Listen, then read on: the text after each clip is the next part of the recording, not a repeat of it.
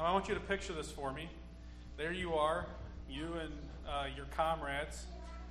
In the warmth of the morning sun, you guys have been assigned to head over to the next village. You know the enemy's been in the area, so you walk cautiously, watching your every step. Nobody's making any extra noise. Everyone is focused. Life is hanging in the balance. And then it happens.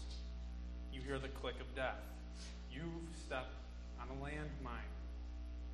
It's a pressure release mine, so once you remove your weight, it'll detonate, killing yourself and anyone near you. So you yell, freeze! Everybody freeze! Your whole company stops where they're at. You say, I've stepped on a mine. As you look to the people around you, they're slowly and carefully retracing their steps backwards, moving away from you. That's when the tensions begin to rise. You start wondering to yourself, can you diffuse it? Can you disarm this thing? Can you replace your body weight with something else? Is this how it's going to end for you? How in the world are you going to get out of this terrible situation? Now, while the average person has probably never found themselves walking through a minefield, that situation sounds all too familiar for us, doesn't it? You're talking with somebody, you know them, and you know there's some topics that you typically try to avoid in conversation with them, and as you're working through a conversation, boom, it comes up. They bring up that touchy subject, that awkward conversation, that sensitive topic, and you are afraid that things are going to blow up, and you start to wonder, how can I get out of this? How can I diffuse this situation? Can I change the topic? What if I would have said that differently? What if I would have gone a different direction with this conversation? Is our relationship going to stay intact? Are they still going to like me? How far is this conversation going to go? And all this anxiety and this rush of confusion comes over you, and you're like, what in the world is going to happen here? And you just wish that you could go back and change or even avoid the whole conversation to begin with. So this morning we're going to be kicking off a new series called Landmines, where we'll spend a few weeks talking about some different explosive topics in our culture today and looking to address what the Bible has to say about it. That could be an intimidating thing. It's probably more intimidating for your preachers than it's going to be for you guys. But it shouldn't be an intimidation. It should be hopeful. These are topics that you've probably talked to people about as you've met at the grocery store or the gas station. Topics you've probably had conversations over the lunch table at work. You're familiar with them. And you're familiar probably with what a good deal of Scripture has to say. But we're going to spend some weeks coming up, and we're going to dive deep into a number of these different hot topics, these landmines of culture today, and really dive into Scripture and say, what is it that God teaches about these things? So that as a church, we can speak with boldness and confidence, knowing what our Lord has taught, what the truth is, that we can have firm convictions.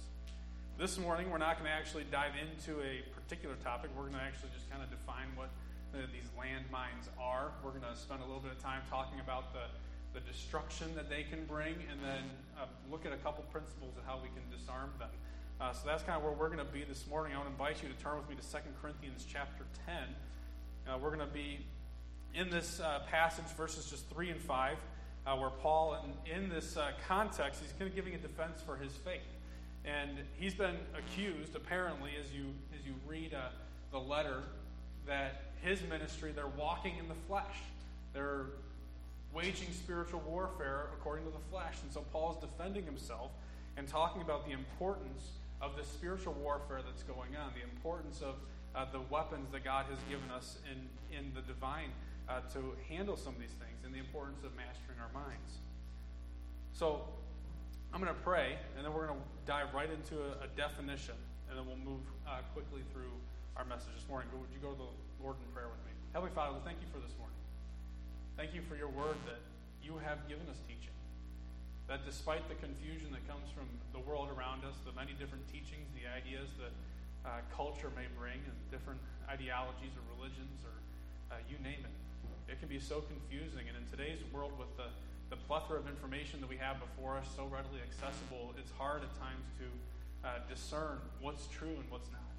So Lord, over the next few weeks, especially this morning as we start this series called Landmines, Lord, I pray that we would not be filled with fear, not be filled with a spirit of timidity, but, Lord, of power, of love, of confidence, God, that you have spoken on these things, that your word has something to say, that as believers we can have confidence in you and what you've said, that your word is truth, that we can rely on it fully. Lord, I pray that this morning as we kick this off, that you would just speak clearly through me, that I would be an instrument for you, that your words would be communicated clearly, truthfully, that anything that I would have to say that is not from you would be forgotten, and that wouldn't even come out of my mouth. Lord, I pray that you be glorified in the moments that come. It's in Christ's name that we pray. Amen.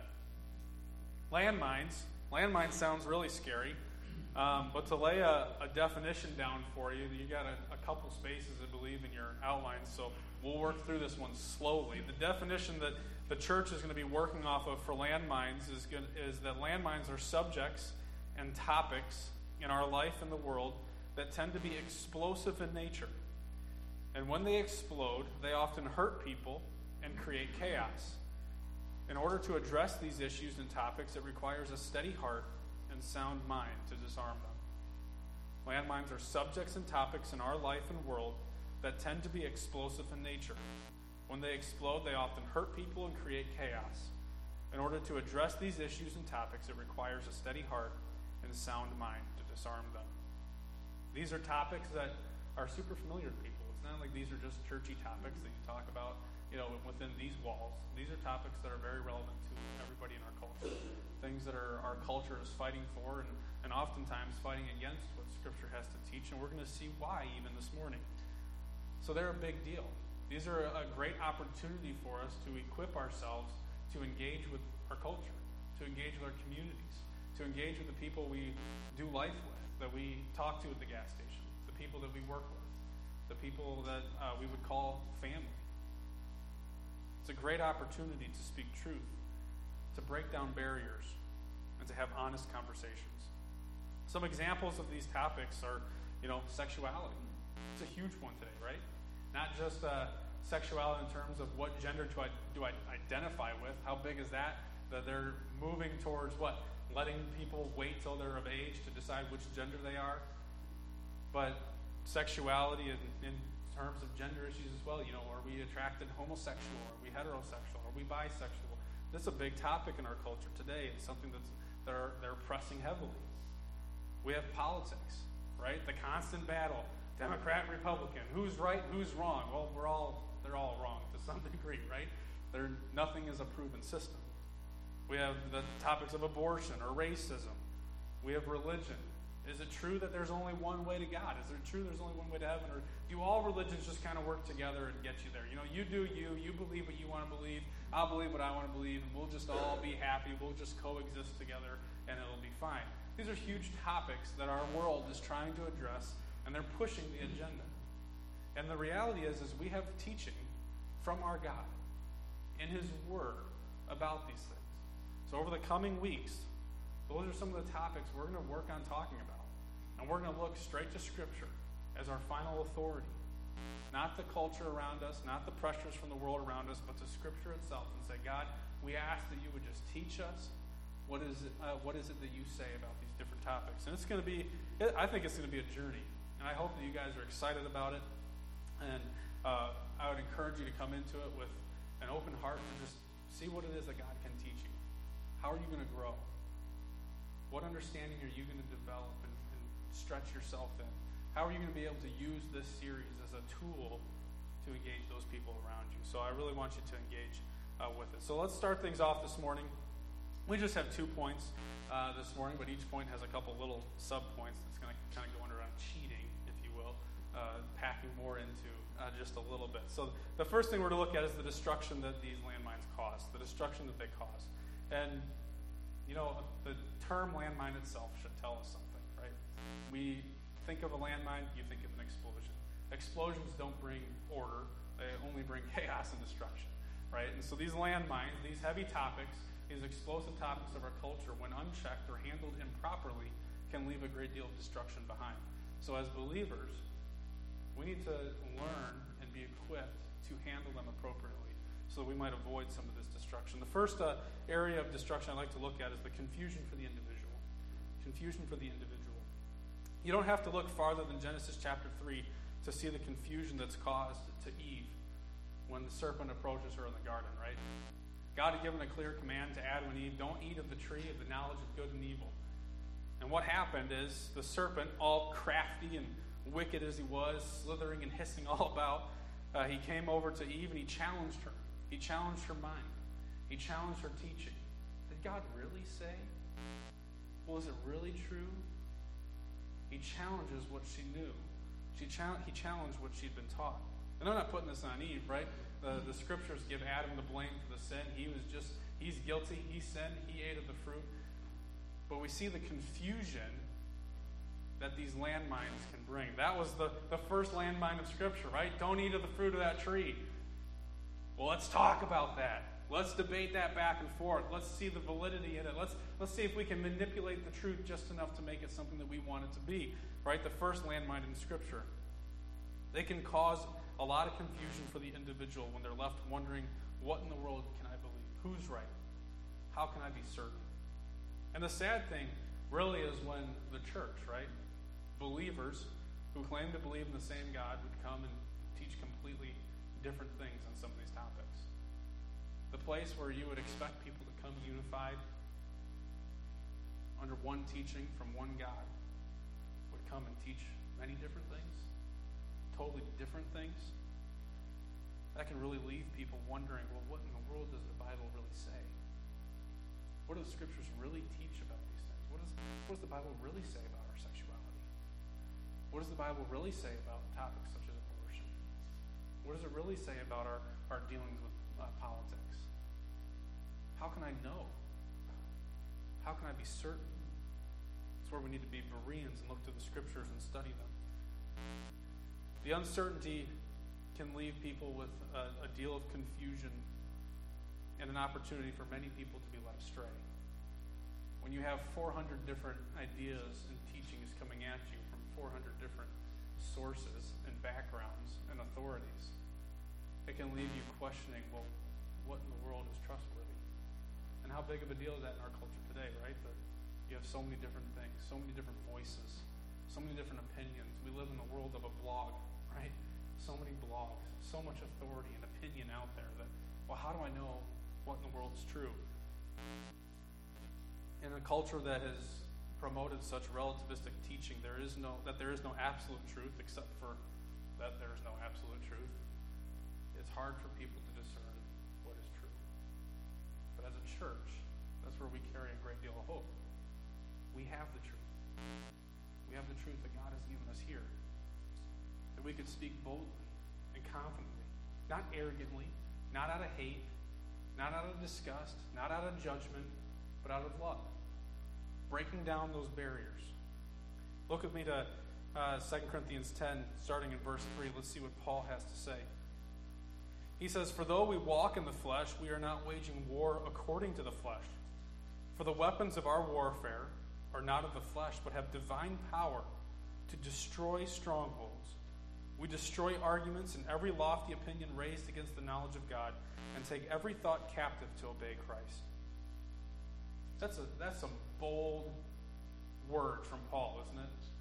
We have divine power to destroy strongholds. We destroy arguments and every lofty opinion that comes against the knowledge of God. Those are huge, huge words that Paul is saying. As believers, it's true for us.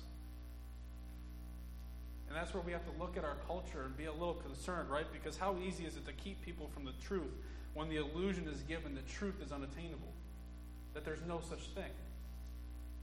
And what's left is a dazed and confused group of people, individuals, trying to make sense of all the information and the opinions that are put before them, trying to decide for themselves what's true. What's true for you is different than what's true for me. But as believers, we know that that's not the case. There is one truth. There is an absolute. It's from God himself. We have an opportunity to engage a society of utterly useless, wandering people, wandering in circles, trying to find answers, but never finding the truth, such as a hamster running on its wheel, never getting anywhere, but only wearing itself out.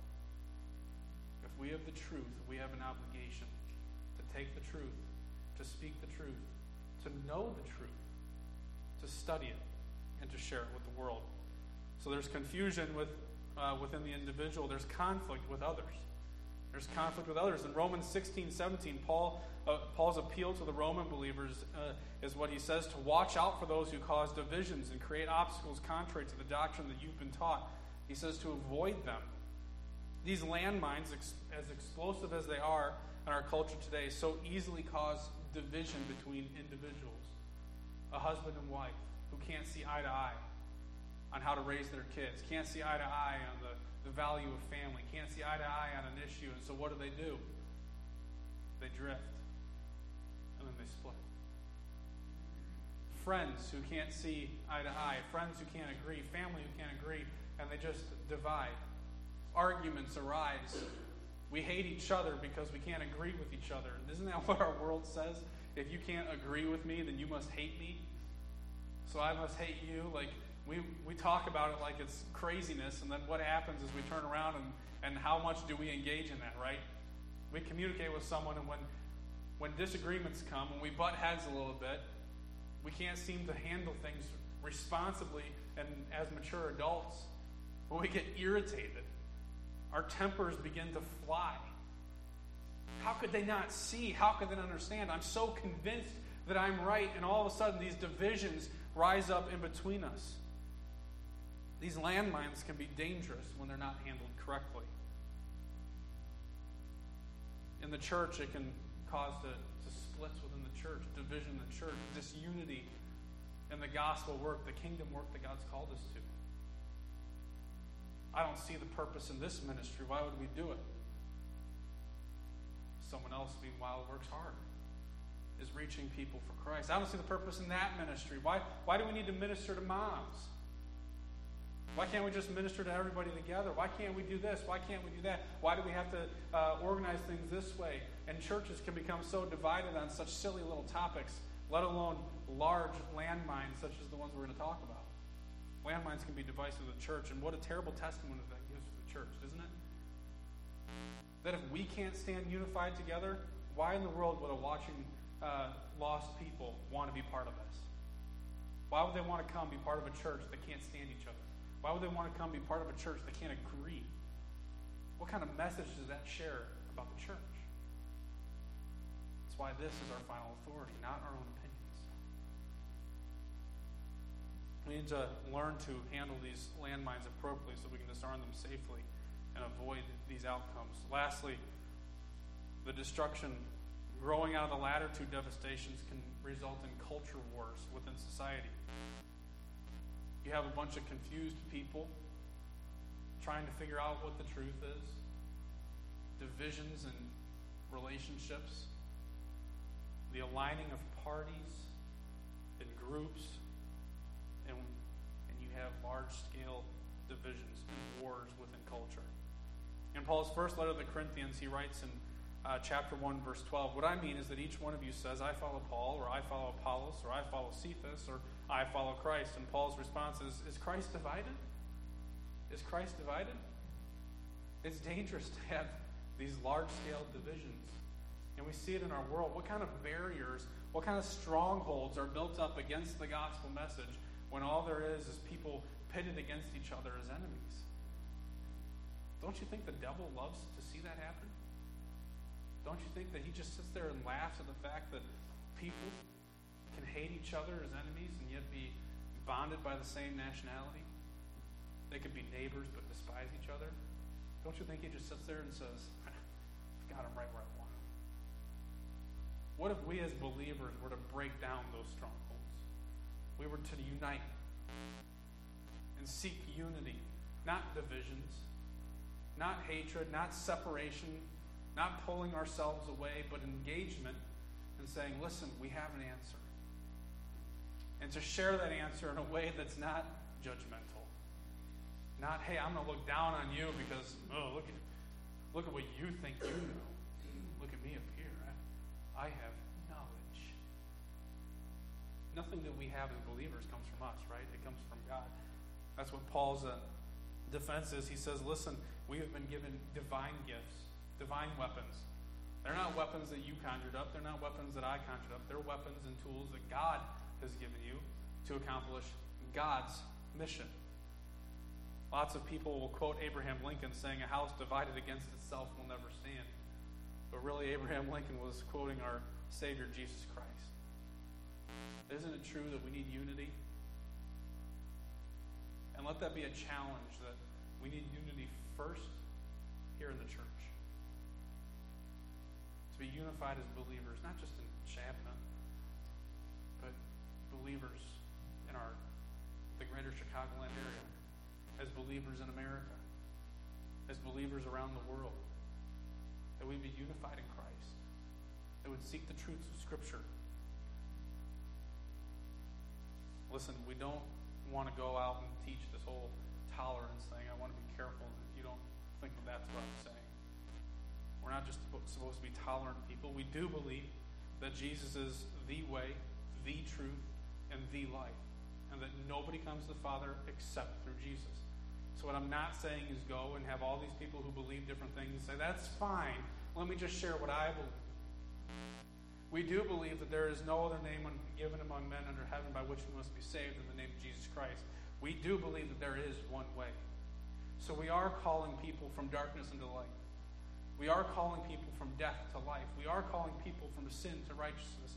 That is important in what we do, but we need to be careful not to build up the extra barriers along the way. Jesus is the only way. That's why we must rely on him as much as we can. So as we work through the minefield over these next few weeks, let your goal be to grow in your understanding of God's teachings on difficult and highly explosive topics for our culture. Let us keep a goal that we would be equipped to destroy strongholds that have been held on people's hearts, that they might also see the truth of the gospel.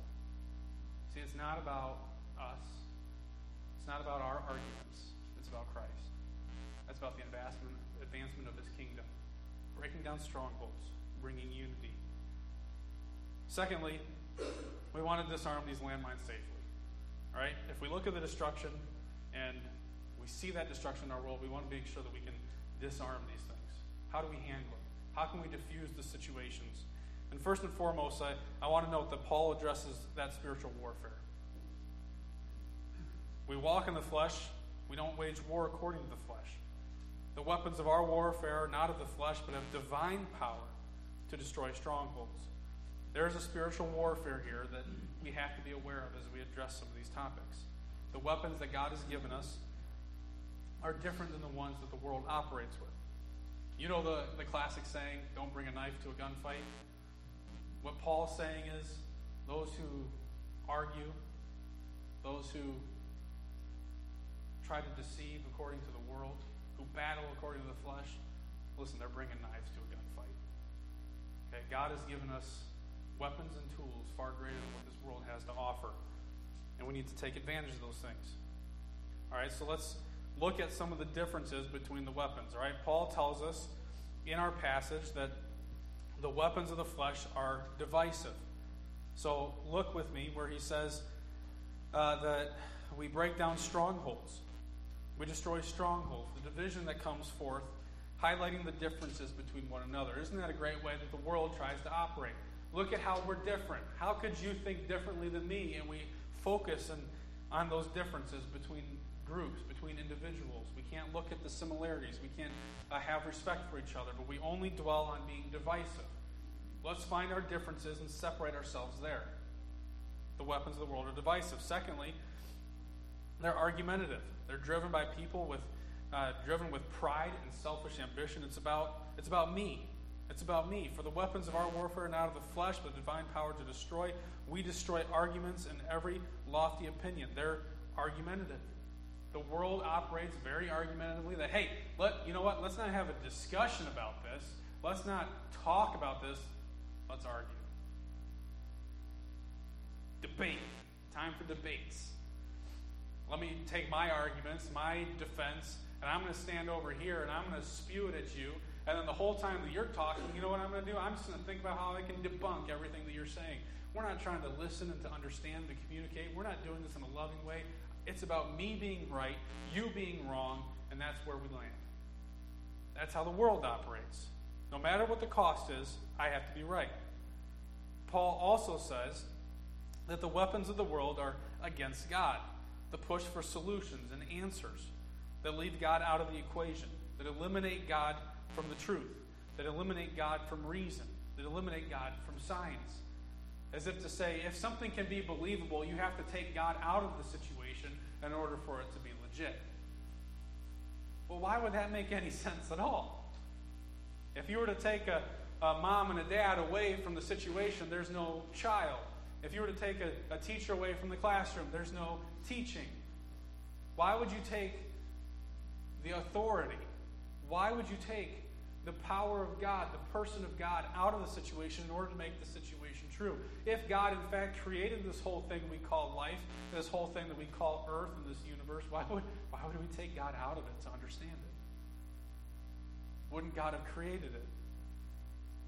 So the whole argument of the world against the teachings of God doesn't work. It doesn't fly. So the divine weapons that we've been given are much different. They're much different. Oftentimes, Scripture, when it teaches on things, it has an implication, right? When it teaches one thing, it means that the opposite may be true. So you look at, for example, the Ten Commandments, all right? Let's just look at a couple of those. If God says, don't lie, do you think God's just up there like, you know what's going to be really bad? If people lie. But what if the fact that God says don't lie is because that in God's very being, his nature, God is truth. So don't lie because I am truth. Don't steal because God is a giver. Don't hate because God loves. Right? You see these things in Scripture. And so as Paul teaches about these weapons of the flesh, the weapons of the world, where we come to an understanding that as believers we've been given weapons of love. Weapons of reconciliation. Paul talks about this. That we've been given the ministry of reconciliation. Therefore, we must go and use it because we've been reconciled to Christ. We've been given the weapon of peace, of patience, of logic and reasoning. If the God that we serve is a true God, and the words that he speaks is truth, then the world, to rely on logic, has to rely on the principle of God, doesn't it? Because all truth, all logic comes from him. So we've been given great weapons to use that are very different than how the world operates. And we need to be careful as believers that we don't fall prey and fall trap to when the world wants to engage us with their weapons. That we don't lay down our guns and pick up a knife to go to the knife fight. That when they want to come and they want to argue, when they want to divide, when they want to push God out of the equation, that we don't say, all right, let me step on your battlefield. That's when we stand with the more powerful weapons that we have and say, no, listen. This is what God says. I'm going to use the weapons that God's given me. I'm not going to cower back. Why would I trade the more powerful for a weaker? But do we trust the more powerful? Do we trust that the weapon of love that God's given us, the peace, to try to bring people together? Do we trust that that's really good? Do we work towards that? Is that part of our lives? Do we try to bring people together and reconcile brokenness? Reconcile broken situations? Hurt people? Do we work towards those things, or do we write them off? We have been given divine weapons. I would like to add that another one is wisdom. James says that if anyone lacks wisdom, he should ask God, and he will give it abundantly. God's given us a gift of wisdom. And it's interesting that we're starting this, and I'm having the opportunity to preach on this. That last week, before Easter, I'm a part of a Facebook group for church leaders and pastors. And Holy Week, a week where you think that a bunch of church leaders are going to be trying to encourage each other, equip each other, build each other up. I watched as on Facebook, believers, church leaders, posted bait out there just to try to get each other aggravated. Just to try to start arguments. I tell you, that upset me. I'm like, really? On the week where we're supposed to be focusing on our Lord's death and resurrection, we're going to sit here on Facebook and argue stupidly, by the way, over these things? What are we working towards? What are we doing? What is happening right now?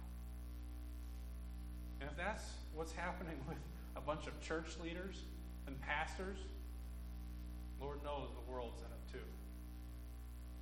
So use wisdom. Use discernment as to when, as to where, and as to how you will address these particular landmines.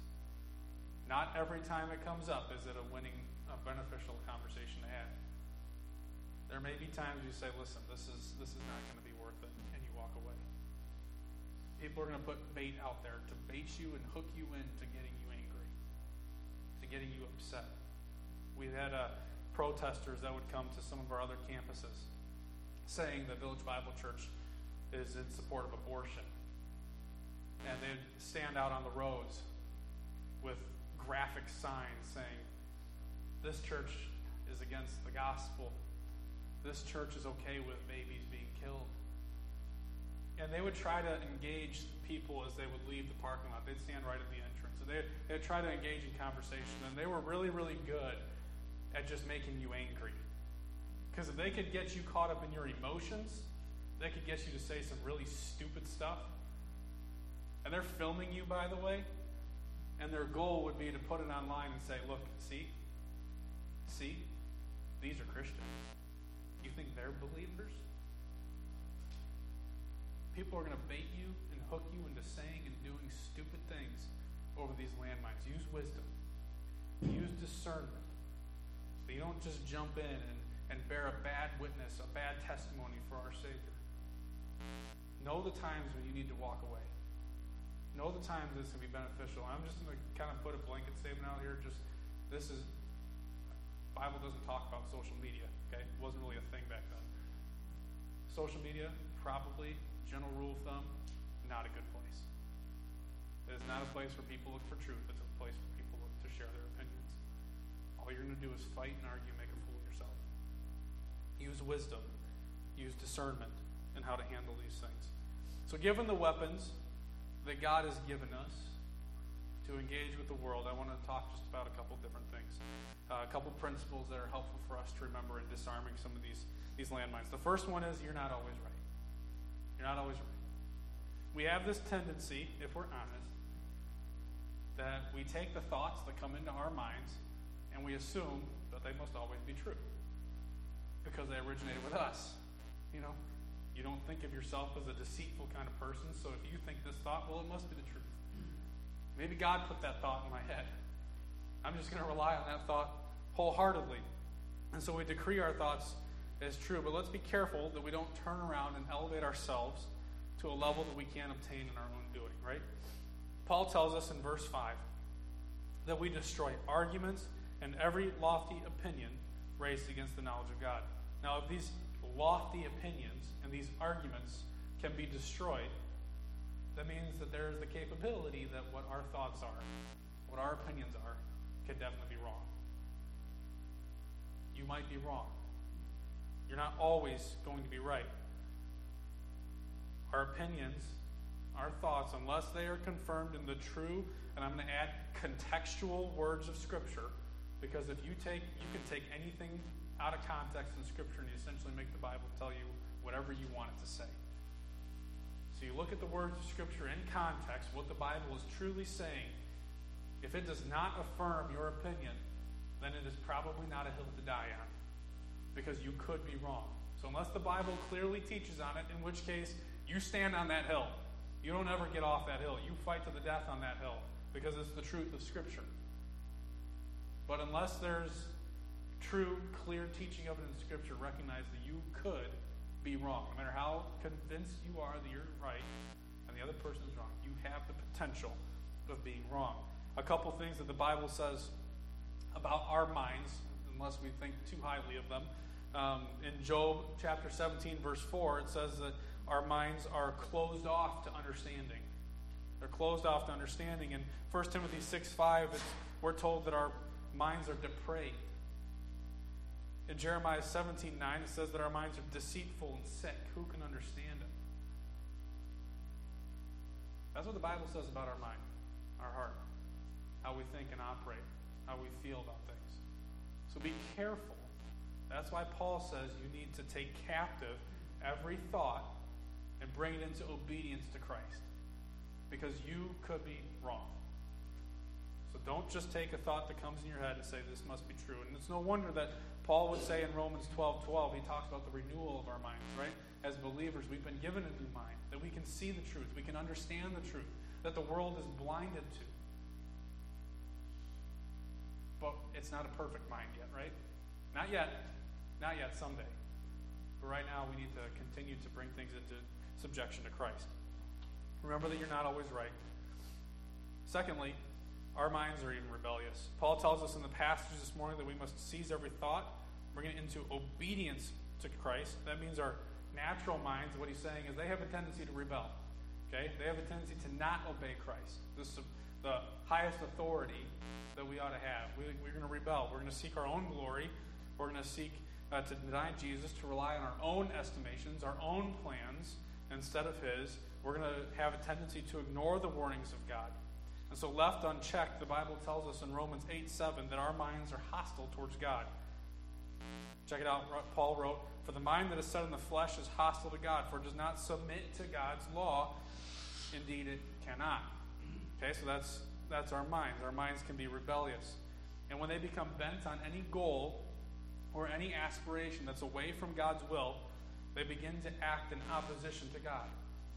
When it's outside of God's will, when it's outside of seeking the glory, the honor, and the praise of God, we begin to act on our own behalf. We begin to act on the behalf of people rather than God. And we need to be careful about those things. And whether we recognize it or not, I think this definitely happens more often than we believe. It happens when we simply want to prove our own intelligence. You want to engage in a conversation to prove how smart you are. That you've got the answers, you've got the arguments, you've done your homework. You want to prove that. It happens when you want to measure up to someone else or put yourself above the mission that God's called us to of kingdom advancement. When we take the stage, as subtly as it may be, instead of God, we need to be cautious. Just like, have you ever been to a conference somewhere someone comes up and introduces a speaker? I remember the very first time that I was preaching out here, Phil gave an introduction for me. He came up and he talked about me from when I was in high school, all right, and my basketball accolades and all this stuff, right? Well, Phil's goal in doing that, or the job of anybody who's introducing a speaker, is not to come and show off how smart they are. Look at all the facts that I know. They're there to introduce you to the person. Right? So we need to be careful that we don't take that center stage as people who are to introduce others to Christ, that we would come and say, look, it's about me. Look at all the facts that I know about Jesus. Look at how much I've studied the Bible. Look at how much scripture I have memorized. Give me a pat in the back at the very least. It needs to be that we get up there and we share about Christ, just as the person will come up and share professional accomplishments. They'll share academic degrees, share information about someone's family, not to boast of themselves, but to boast of that person. So as we handle the landmines in life, it's not so much that we can come and say, look at the arguments that I've got, look at all the homework that I've done, I could talk in circles around you, but it's to point people to Christ. It's not you. It's not about you. It's never been about you. It's always been about Christ. So be careful to not subtly or blatantly take center stage when that's not your spot. Your job is to introduce. Don't try to do anything above your pay grade. That's what God's called us to. So, the last one is, we also have just one ruler. We have one ruler. Paul reminds us that we need to bring things into obedience to Christ. We bring it into obedience to Christ. The word for obedience there is hupakoa in the Greek, meaning to comply or be submissive to something. So we are then to submit ourselves, submit our thoughts, submit our opinions to Christ. That we would bring it under his authority, because he is our final ruler. It requires a great deal of humility to admit that at times you're wrong, to admit that at times you're not fully there yet. It brings a great deal of humility. See, we don't belong just to a political party. We don't just belong to a denomination. We don't belong just to a nation, but we do belong to Christ. He is our ruler above all else. We submit to him. So what we've learned throughout the course of history is that all these other things that we can belong to, who have authority and leadership over us, are fallen. They're failed. Political parties don't satisfy our deepest needs as humans. They pit each other against each other, creating enemies, Democrat to Republican, or you name it, around the world. They're broken. They're flawed. Denominations, even of churches, can fail us. We've seen the moral decline of the Catholic Church. We've seen countless denominations hiding the grotesque sins of their leaders. We've seen entire denominations forsake the authority of Scripture to go on and seek cultural relevance. Denominations can fail us. We can't just stand in the authority of that. They are broken. Nations have risen and fallen. Great civilizations of the past have brought both good and bad, just as the world powers of today do. There's no truly good nation in the world because we know that every nation is made up of a bunch of people that we know are sinners, which means they're broken, which means it's never going to be a final authority. It is broken. It's flawed. We belong to Jesus, who purchased us with his blood on the cross, who gave of himself, who rose again as we celebrated last Sunday, victorious over death, victorious over sin, that we might have life, that we might have victory. We belong to him. He's our final authority. So what he says ought to go. What he says does go. But will you live in submission to it? Will you submit your thoughts? Will you submit your opinions? And as we talk about these different topics over the next few weeks, there are going to be things that you may have an understanding on that when we address Scripture, it might rub your understanding a little bit the wrong way. Like, wait a minute, that's not what I thought. Your opinions or your convictions may be confronted by Scripture. And that's going to be a time where you have to have that come to Jesus moment and say, all right, maybe I've grown up with this conviction my entire life. And now I'm seeing that Scripture is teaching me clearly something else. In that moment, are you willing to submit yourself to Christ? To obey what his teaching is? Not what your parents or your grandparents or whoever raised you, but to Christ himself. And that's a big deal, I understand. But that's what we're called to as believers. With Christ as our King, as our Savior, we wage war not with the weapons of the flesh, but the weapons that are divine. The weapons that God has given us to accomplish his work. So humble yourself. Fight the good fight. Use the weapons that God has given you. Be a great witness for Christ. Be patient with those who are lost. Plead with them. Never stop in your quest for the truth. Search the Scriptures. Study the Scriptures. Share the Scriptures. Speak the truth in love, in grace, in mercy. That God, using us, he might call more sinners to salvation. That they might see the truth. They might see the goodness of the gospel and be saved. Let's tear down those strongholds. Let's break the barriers. Let's advance the kingdom of God.